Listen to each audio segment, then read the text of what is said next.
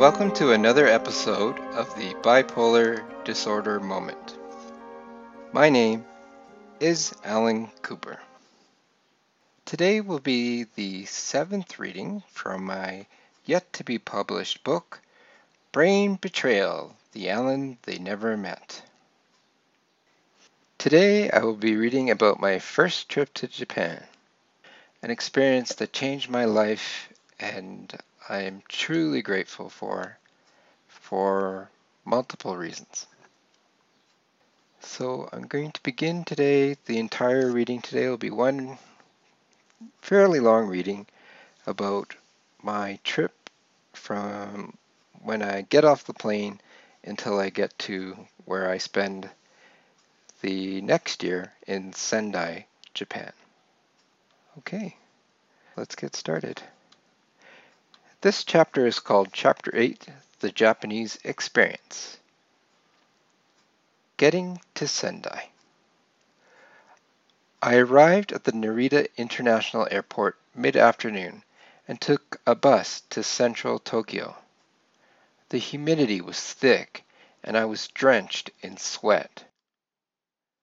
I struggled to free my luggage from the rack as other passengers pushed past me. I got off the bus and took a moment to appreciate my accomplishment. I had the courage to take on a new challenge in life, and I was proud of myself. I was excited about my new adventure. Thomas had written down instructions for me to get to Sendai. I took the crumpled piece of paper out of my pocket. It said, "Follow the crowd." I was standing alone. Follow the crowd? I knew I had to find Ueno Station, where I would catch the Shinkansen to Sendai. I took the most logical path to exit the building, and while my suitcase bounced along the bumps for the visually impaired on the sidewalk, I managed to glean directions from Tokyoites rushing past me.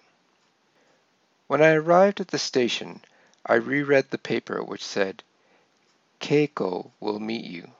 I told her to look for a foreigner with a mustache.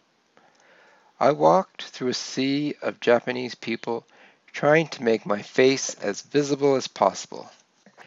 It was like being a limo driver waiting to pick up a client, but instead of a sign with a surname, I displayed my Pakistani-Canadian face with a mustache. Eventually, a hand from the crowd reached out and grabbed my sleeve. A young woman stood in front of me with the warmest and happiest smile I had ever seen. "Aru?" she said. Thomas had told me that my name, Al, would be Aru in Japanese. "Yes," I said. She pointed to her nose and said, "Keiko," and then bowed. I'd never had anyone bow to me before. I didn't know what to do, so I made an awkward attempt at it, and we both laughed. "Okay, let's go," she said, and grabbed the strap on my suitcase. We went up to a ticket window and asked a question. The attendant shook his head and pointed to a different area of the station. We tried a couple more windows until we found the right one. Keiko told me how much money, in Japanese yen, I needed to pay, using her fingers to clarify. She reached out with both hands holding her palms placed together perfectly to form a little tray to accept my money. She said, "Hai," as I laid the cash in her hands. Keiko took me to my seat on the train and said, "Please," gesturing for me to sit down. I thanked her, and with a big smile, she gave me a little bow. I responded with my clumsy bow, and we both laughed again. "Bye-bye," she said in her high-pitched voice, and raised her hand up to her shoulder to give me a tiny wave. I worried that Keiko may have made a mistake, because she seemed unsure when she left me on the train. I showed my ticket to 4 men sitting close to me. "Is this where I'm supposed to sit?" I asked. They looked at the ticket and discussed the matter. The oldest man, in his late 50s, said, "Okay, okay, okay," pointing to where I was sitting. A younger man, holding the ticket, shook his head. He got up and said, "This way," while beckoning me to follow him. We went to another car, and he said, "You sit here." "Thank you," I said. He bowed, and I attempted to bow back to him, which made him smile. Once the train started to move, my next task was to contact Thomas's friends, the Yamamotos. I was going to stay with them until I got settled in Japan. I walked around until I found a large green cube-shaped phone box sitting on a counter. I used my phone card, dialed, and heard a woman's voice answer the phone. "Aru?" she said. "Hi, yes, is this Junko?" Junko spoke some English, but having a fluent conversation with her was a bit of a challenge. "Where are you?" she asked. I glanced at the map above me, but the Japanese characters were meaningless to me. "Aru? What train are you on?" Junko said. I fished the ticket out of my pocket, and it only had Japanese characters on it, too. I'm screwed. What am I going to do? There was a guy eating noodles next to the phone. "Excuse me, can you tell my friend where I am?" I asked, holding the phone out to him. "Eh?"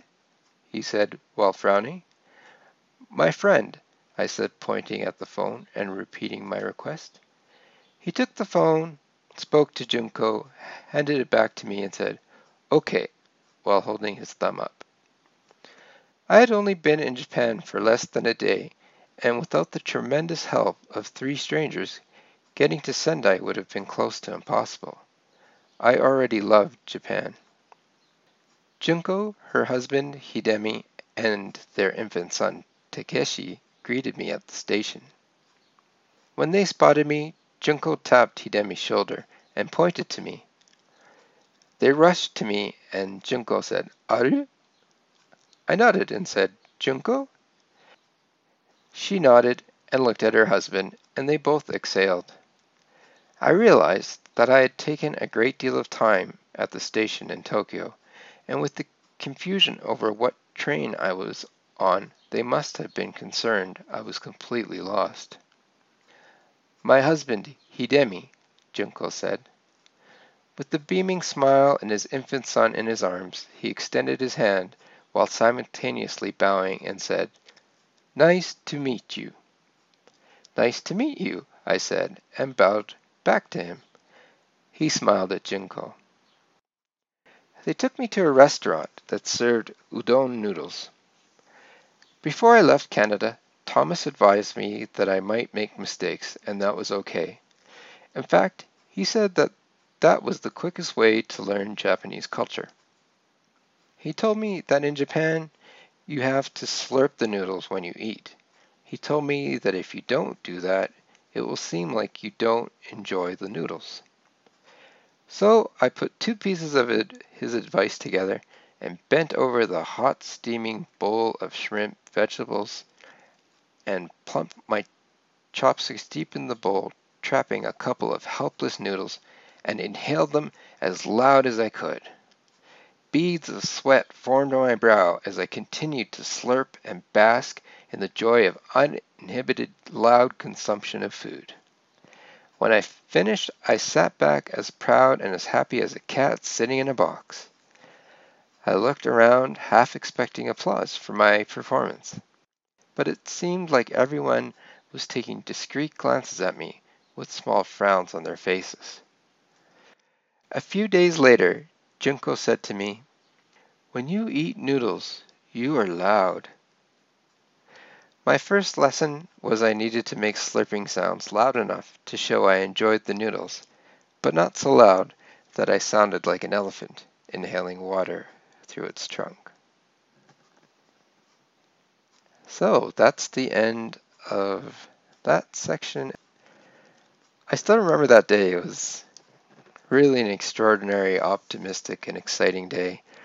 And the days that followed and being in Japan, I truly fell in love with the country, and I still think about it to this day, and I still have some of my Japanese. And it was a wonderful experience that I'll truly be grateful for, and you'll hear a little bit more about it in the next coming sections that I will be reading. So once again, I hope you enjoyed today's reading. If you would like to follow me on Twitter, my handle is at Allan G. Cooper. My blog is bipolarweekly.com, and I also have a Facebook group called The Bipolar Disorder Moment. I hope you enjoyed today's reading. Look forward to next week's reading. Thank you for listening. This has been another Bipolar Disorder